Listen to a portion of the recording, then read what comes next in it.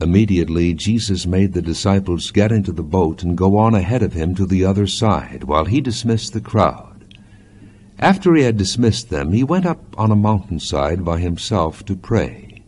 When evening came, he was there alone. But the boat was already a considerable distance from land, buffeted by the waves, because the wind was against it. During the fourth watch of the night, Jesus went out to them, walking on the lake. When the disciples saw him walking on the lake, they were terrified. "It's a ghost," they said, and cried out in fear. But Jesus immediately said to them, "Take courage, it is I. Don't be afraid." "Lord, if it's you," Peter replied, "tell me to come to you on the water." "Come," he said. Then Peter got down out of the boat, walked on the water, and came toward Jesus. But when he saw the wind, he was afraid, and beginning to sink, cried out, "Lord, save me!" Immediately Jesus reached out his hand and caught him. "You of little faith," he said, "why did you doubt?"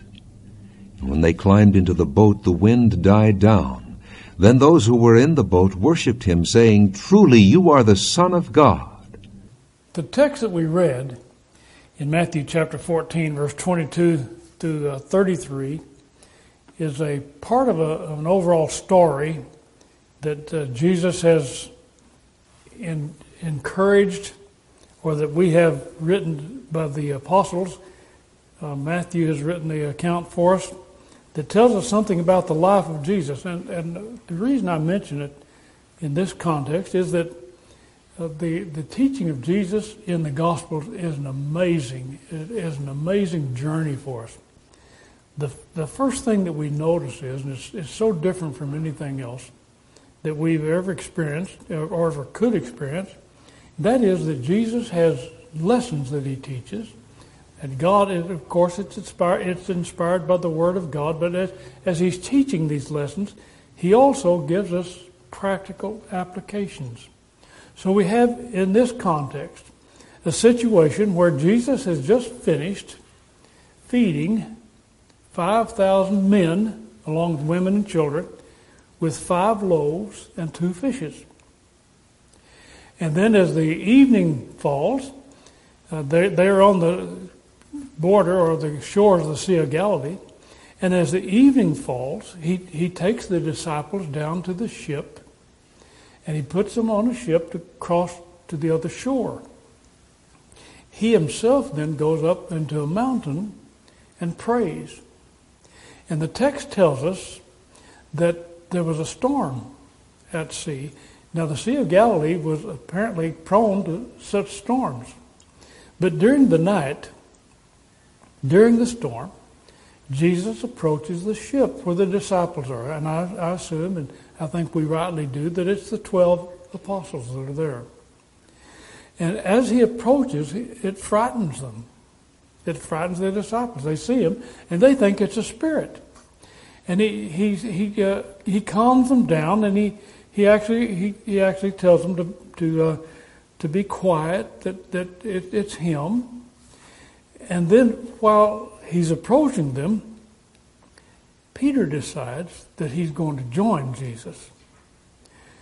Now, if we put ourselves back in that situation, here's what we do. We think, Jesus is actually walking on water like it's solid ground.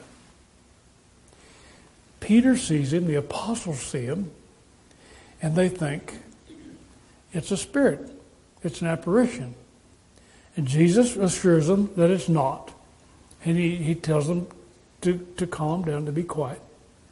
And then Peter says, I'll join you. Now, I can imagine Peter crawling over the side of the boat, letting himself down easily until his feet touch the water, and then feeling the water solid. It's not frozen. It's water. And he steps on the water, and it supports him. He turns and starts toward Jesus. And then the storm kicks up a little more, and apparently, maybe, as Peter's taking a step, one foot sinks. Help, Lord.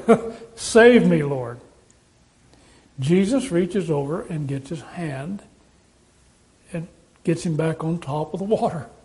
They get back in the ship. And Jesus said, O ye of little faith. He reprimands him because his faith failed him. Peter's faith failed him. I've heard a lot of sermons about this particular event, and you probably have too. Some say, well, the reason Peter sank was he took his eyes off Jesus. This text doesn't say that he took his eyes off Jesus. Some say, well, it's because of the storm. The storm was howling and it frightened him. This text doesn't say that. It says the storm kicked up, of course. What Jesus said was, you lost your faith. Your faith failed you. You're sinking because of your faith. You're doubting your faith in me. That's what happened. Lord, save me. I'm sinking. He didn't say I'm sinking, but I knew that's what he's thinking, don't you? That's what I'd be saying. I'm going down, Lord, grab me. Don't let me go. What was happening? Peter's faith was failing him. It was quitting him. We know that our life with God is completely dependent upon our faith in him. Completely. We cannot walk with God without faith. To think that we can get through this life and end up on the other side of life in good shape without faith is fanciful thinking. We can't do it. We have to have faith in God. Hebrews chapter 11 verse 6 says, without faith it is impossible to please God, for he that cometh to God must believe that he is, and that he is a rewarder of them that diligently seek him. Which actually means that unless you believe in God, you're not going to end up in heaven as a surprise. You're not going to come to the end of your life and say, oh, God's going to take care of me, even though I didn't have any confidence in him all my life. He's going to take care of me. No, it says without faith, it's impossible to please God. Now, faith defined is in Hebrews chapter 11, verse 1 tells us, and this is how we all get our faith. Faith is the substance of things hoped for, the evidence of things not seen. The word substance means the underpinning. So your life with faith in God means that you have faith that supports your weight. Like Peter. Peter was on the water. And when Peter's faith failed, he sank. He started to sink. He's failing. So faith holds us up. And that was the very purpose for Jesus coming to this earth, was to inspire faith in God and faith in himself, and to give us the reason and the ability to have a relationship with God and to live with him. In John chapter 1 at verse 6 and 7, God had sent a man called John the Baptist as a forerunner to get the people ready for the coming of Jesus. And this text says there was a man sent from God whose name was John. The same came for a witness, to bear witness of the light, that all men through him might believe. Now he's talking not about John, believing through John, but he's talking about the light that he's sending, which is Jesus Christ. And this text actually says it. He was not the light, but was sent to bear witness of the light. So John came to say, there's someone coming, he's called the light, and you have to believe in him. You have to depend upon him. You have to have some conviction about him. In John chapter 12, verse 44, and here again we want to make sure that we understand that when Jesus is talking about faith and the underpinning of our life, he's talking about faith in him and in God, his Father. Jesus came in order for us to have faith in God through him. So when we have faith in Jesus, that means that we have faith in God, the Father. You cannot have faith in God without having faith in Jesus. Now that supports us. That carries our weight. And verse 44 in John chapter 12, Jesus cried and said, he that believes on me believes not on me, but on him that sent me. I am come a light into the world, that whosoever believeth in him, on me, should not abide in darkness. So Jesus came as the light. He was shining the light on his Father. And the gospel shines the light on Jesus. So as we read Matthew, Mark, Luke, and John, we're reading about Jesus, and Jesus is putting the spotlight on his Father. He's saying, believe in me. If you believe in me, you will believe in my Father. That's why he came. That was his purpose. John 14 at verse 1 says, let not your heart be troubled. You believe in God, believe also in me. So faith in God through Jesus Christ became the substructure, the underpinning, the undergirding of our faith in God. And our faith in God means our life with God. Paul said it this way. He said in 2 Timothy 1 at verse 12, he says, for the which cause I suffer these things, nevertheless I am not ashamed, for I know whom I have believed, and am persuaded that he is able to keep that which I have committed unto him against that day. Now when Paul said I'm not ashamed, he didn't mean I'm not embarrassed. The word ashamed means confused. He said, I'm not confused. I know who I have believed. And because he knew who he had believed, then he had some substance to his life. Now, he calls it substance in Hebrews chapter 11, verse 1, but it's also called a foundation. In 1 Corinthians chapter 3 at verse 11, Paul said, other foundation can no man lay than that which is laid, which is Jesus Christ. So we settle the full weight of our being on the foundation that is Jesus Christ. If I completely believe in Jesus Christ, if I have complete confidence in him, if I have faith in him, then my whole weight is placed upon that foundation, and that's the weight of my life. And that, of course, is found very easily. You can find your faith. You can find faith if you haven't found it yet. You can find faith in only one place. That's in the gospel of Jesus Christ. Paul said, I'm not ashamed of the gospel of Christ. It's the power of God unto salvation to everyone that believes, to the Jew first and also the Greek. But he also said in Romans chapter 10 verse 17, faith comes by hearing, and hearing by the word of God. Now, what I want to talk to you about, and I'm not just talking to you, I'm talking to myself as well. So when I use the term you, please understand that I'm talking about Bill as well as you. And what I'm saying is that I need my faith. I need it. I need it for a number of reasons. And I need to keep it intact, and I need to keep it firm, and I need to keep it present with me, and I need to keep it where I'm on top of it so that I can stay on top of my own difficulties in life. I need my faith in Jesus Christ because it gives my life intrinsic value. Faith gives me value. The benefits of faith are far-reaching and timeless. Faith imbues my life and imbues your life with precious benefits that nothing else in this world can provide. Faith in Jesus gives you direction in your life. That direction is upward, always. Faith tells you to look up. Faith does not tell you to look down. Faith does not tell you to look sideways. Faith does not tell you to look back at your past. Faith tells you to look up. Because faith in Jesus Christ, and of course faith will encourage you to do the right thing in your life, make sure that your life is in order. But faith will improve your station in life. Faith will never diminish you as an individual. Faith will improve you. Faith will increase your value to others and to yourself. Faith will purify you and make you clean instead of soiling your reputation and your character. The Bible talks about baptism as being a washing of water. Our bodies washed with pure water and our hearts sprinkled from an evil conscience.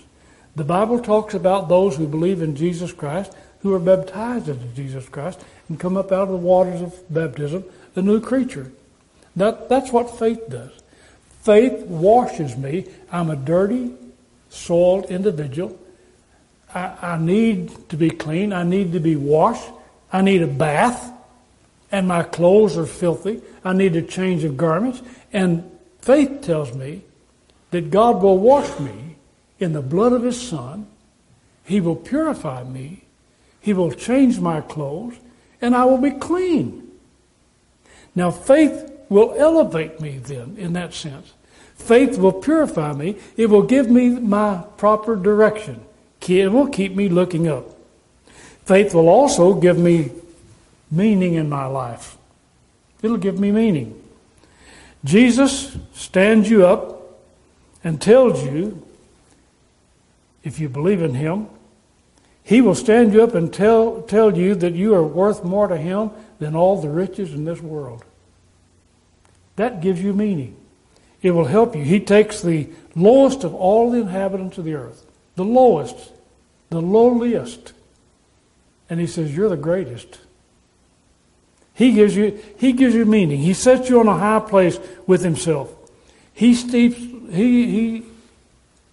stoops low and reaches down to the lowest of the poor and the outcast and invites them to share His glory. If you found yourself there, that's what He's done with you. He consoles your failures in life with the knowledge that when you stumble and fumble through life and accomplish nothing of real value, that you're still precious to Him. You mean everything to Him. He puts you on a pedestal and He says, you're mine and I love you. He exalts you. You probably haven't done anything worth anything in your life. I know I haven't. I haven't excelled at anything. I'm just myself. And I'll probably end up that way, and nobody's going to erect a memorial to me. Nobody's going to build a monument because I haven't done anything. I haven't been a president. You haven't either. We haven't been princes. You're not a magistrate. You're not a judge. You're not an intellectual. You're not an intellectual giant, maybe. Maybe you're very smart. Not an accomplished artist. I can't even draw a stick figure. As far as being a musician is concerned, Jesus said, Bill, if I gave you a great big bucket, you still couldn't carry a tune. So I'm not an accomplished musician. I'm not noble. I don't have any nobility in my background. I'm not a celebrity. I'm not an accomplished athlete. I'm not fabulously rich.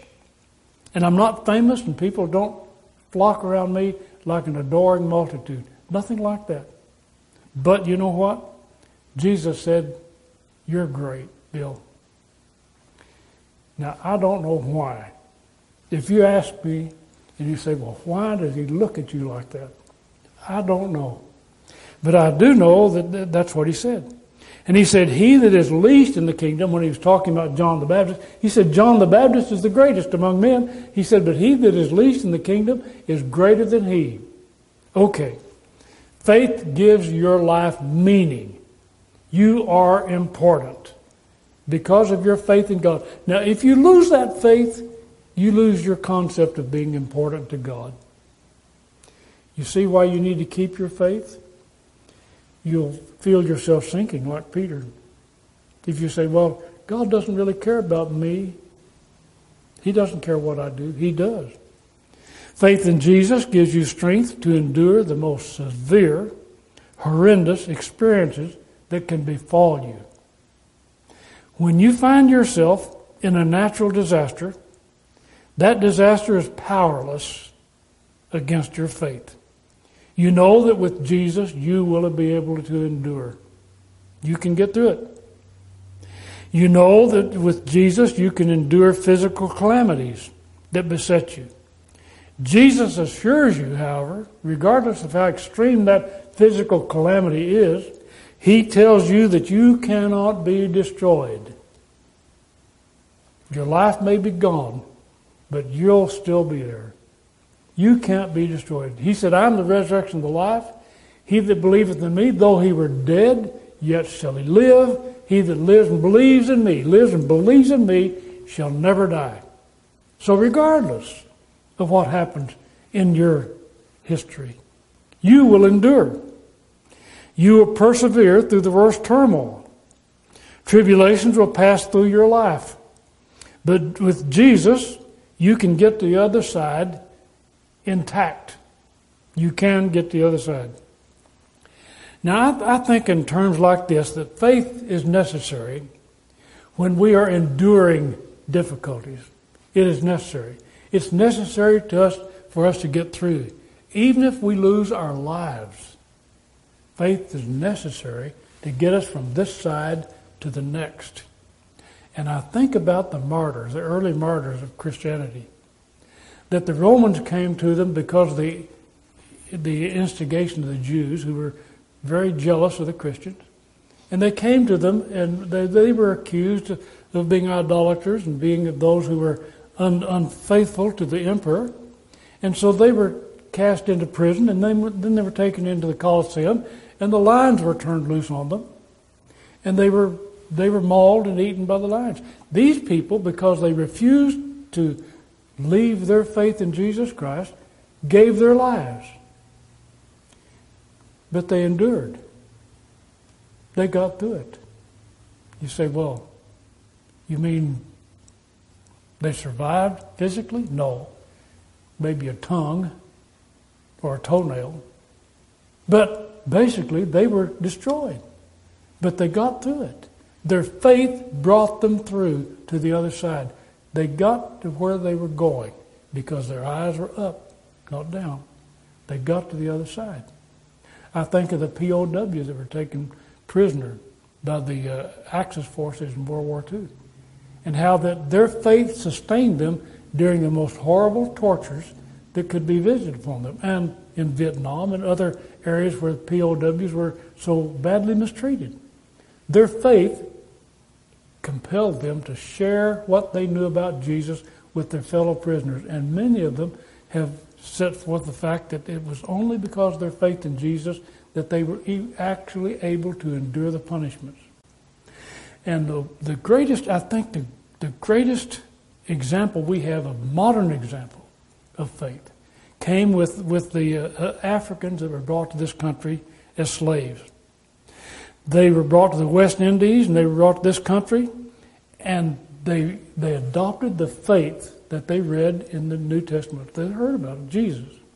And when they adopted that faith, when they realized that Jesus loved them and cared for them, then it didn't make any difference how many chains that were wrapped around them. It didn't make any difference how many lashes of the whip that fell across their back. They believed in Jesus. And I know that. I know that, not only from the stories, but I know that from the songs that they sang.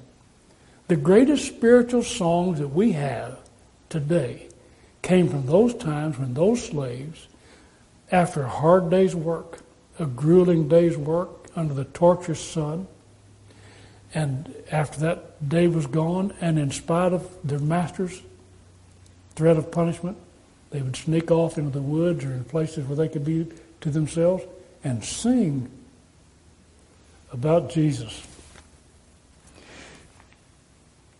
The song "Swing Low, Sweet Chariot" came from this group of people. I can hardly say that song title without wanting to sing it. Swing low, sweet chariot. The song "Precious Jesus, Take My Hand" came from this group of people. Their faith in Jesus gave them strength to endure and overcome their oppressors and their inhumane treatment. Of the songs that they have, there was one in particular that I thought, and I don't know the melody to it, but I just know the words to it, and I know the refrain, because it reminds me of the text that we started out with. That particular song that they sang went something like this. I can't sing it. I don't know the melody. I don't know the tune, but I do know the words. And it went like this. They sang, "Oh, my Lord, my good Lord, keep me from sinking down. I tell you what I mean to do, keep me from sinking down. I mean to go to heaven too, keep me from sinking down. I look up yonder, And what do I see? Keep me from sinking down. I see the angels beckoning me. Keep me from sinking down. The words of faith, they didn't lose their faith in Jesus, and they said, keep me from sinking down. Just like Peter, keep me from sinking down. Their faith sustained them. They stood firm upon their faith in Jesus Christ. And we need that faith. We need the same kind of faith that says, Lord, keep me from sinking down. I don't want to lose my faith. I want to keep the ground solid under my feet. Our faith in Jesus gives us assurance that we're making the right choices in life in the midst of moral chaos. You need your faith because faith in Jesus removes the uncertainty of the selections in life that you make between right and wrong. He's left His precious instructions and practical applications as signposts along the way.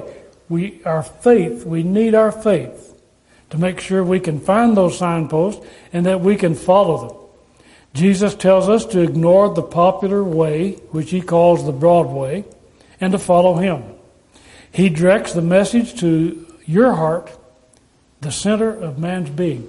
He doesn't tell you about rituals and rules and rites. He tells you what's in your heart. And you need your faith. You need your faith to understand that and to hold on to that. He calls upon you to obey the highest demands of life. And that demand is love your Father. Love God with all your heart, mind, and soul. And to love your neighbor as yourself. There's no higher demand than that. And you know what? In order for you to obey that voice, you need faith.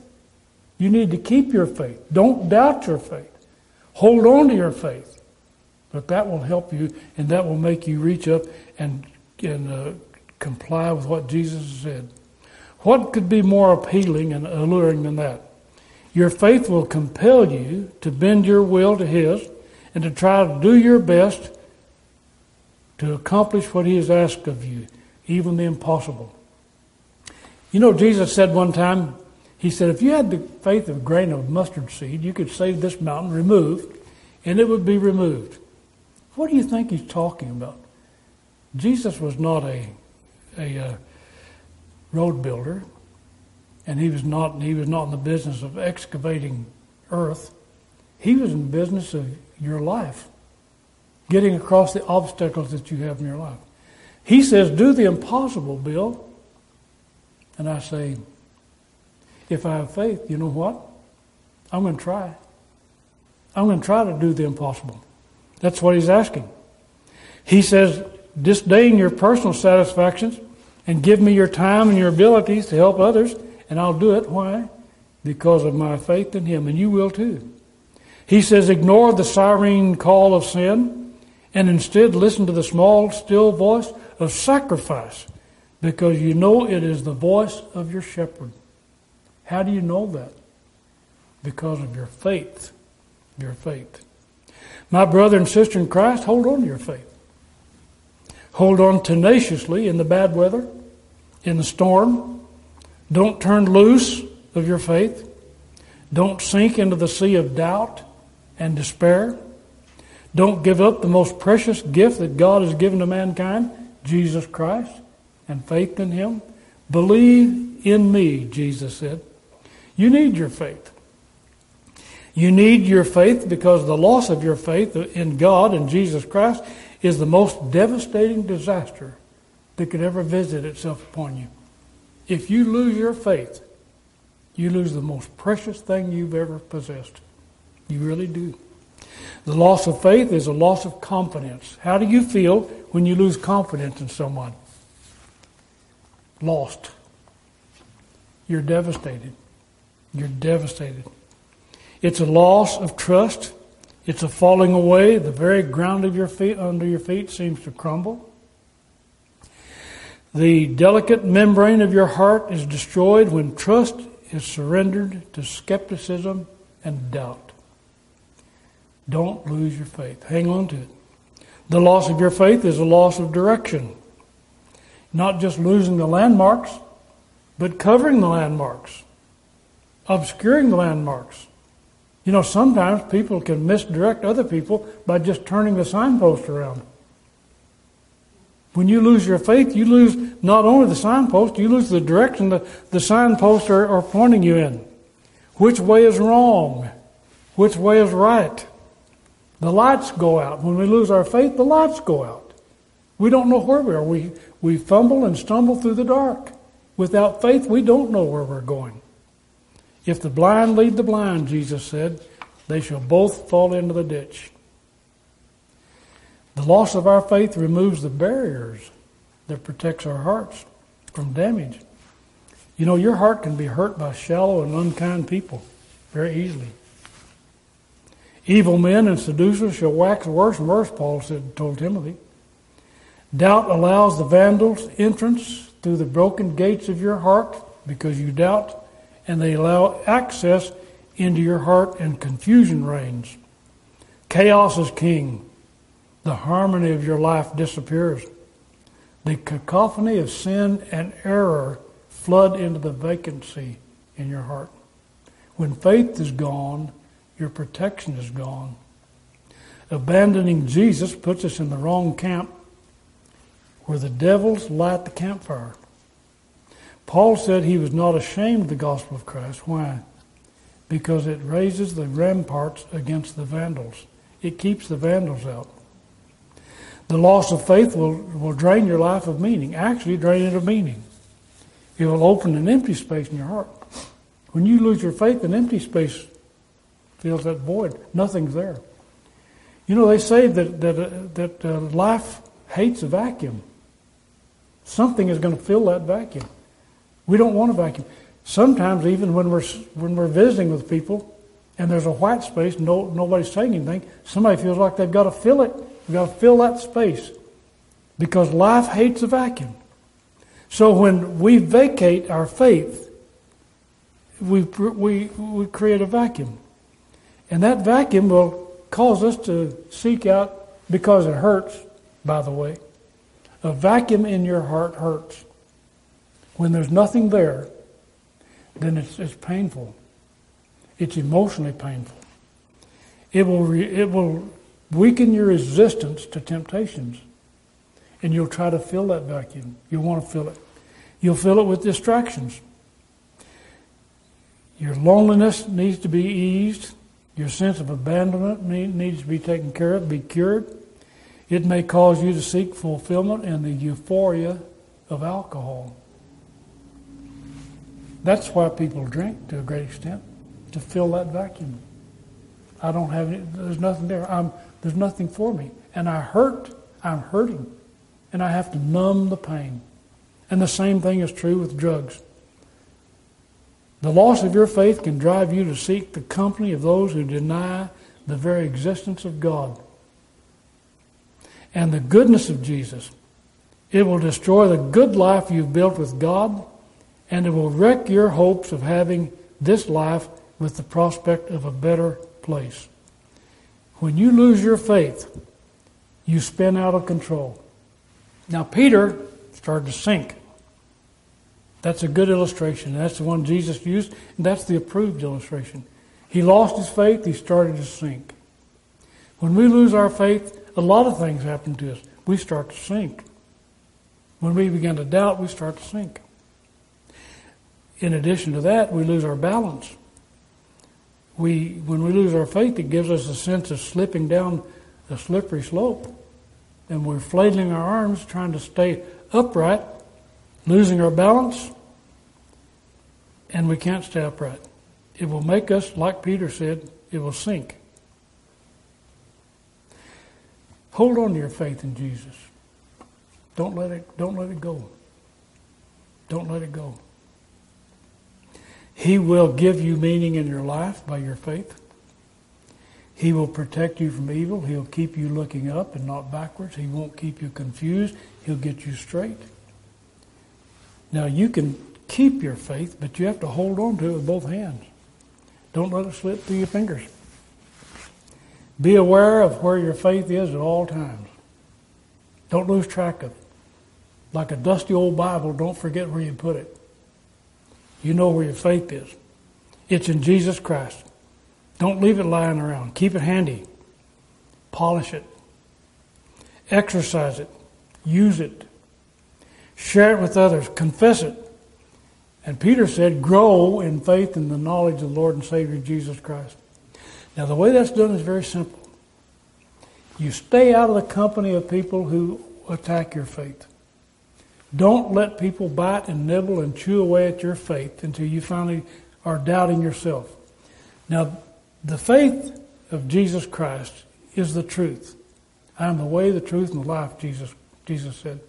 Faith is the truth. You don't have to fear of anyone coming along and disproving what this book says. It can't be done. It's never been done. It won't be done. There are skeptics who believe they can do it, but it's not possible. There's too much evidence on the basis of physical, archaeological, historical evidence, and spiritual evidence that this book is right. Jesus is true, and the truth is here. The truth, you should know the truth. The truth will make you free. So don't lose your faith. Don't let somebody nibble away at your faith and not come back and say, wait a minute, let's see what the truth is. The truth has nothing to fear.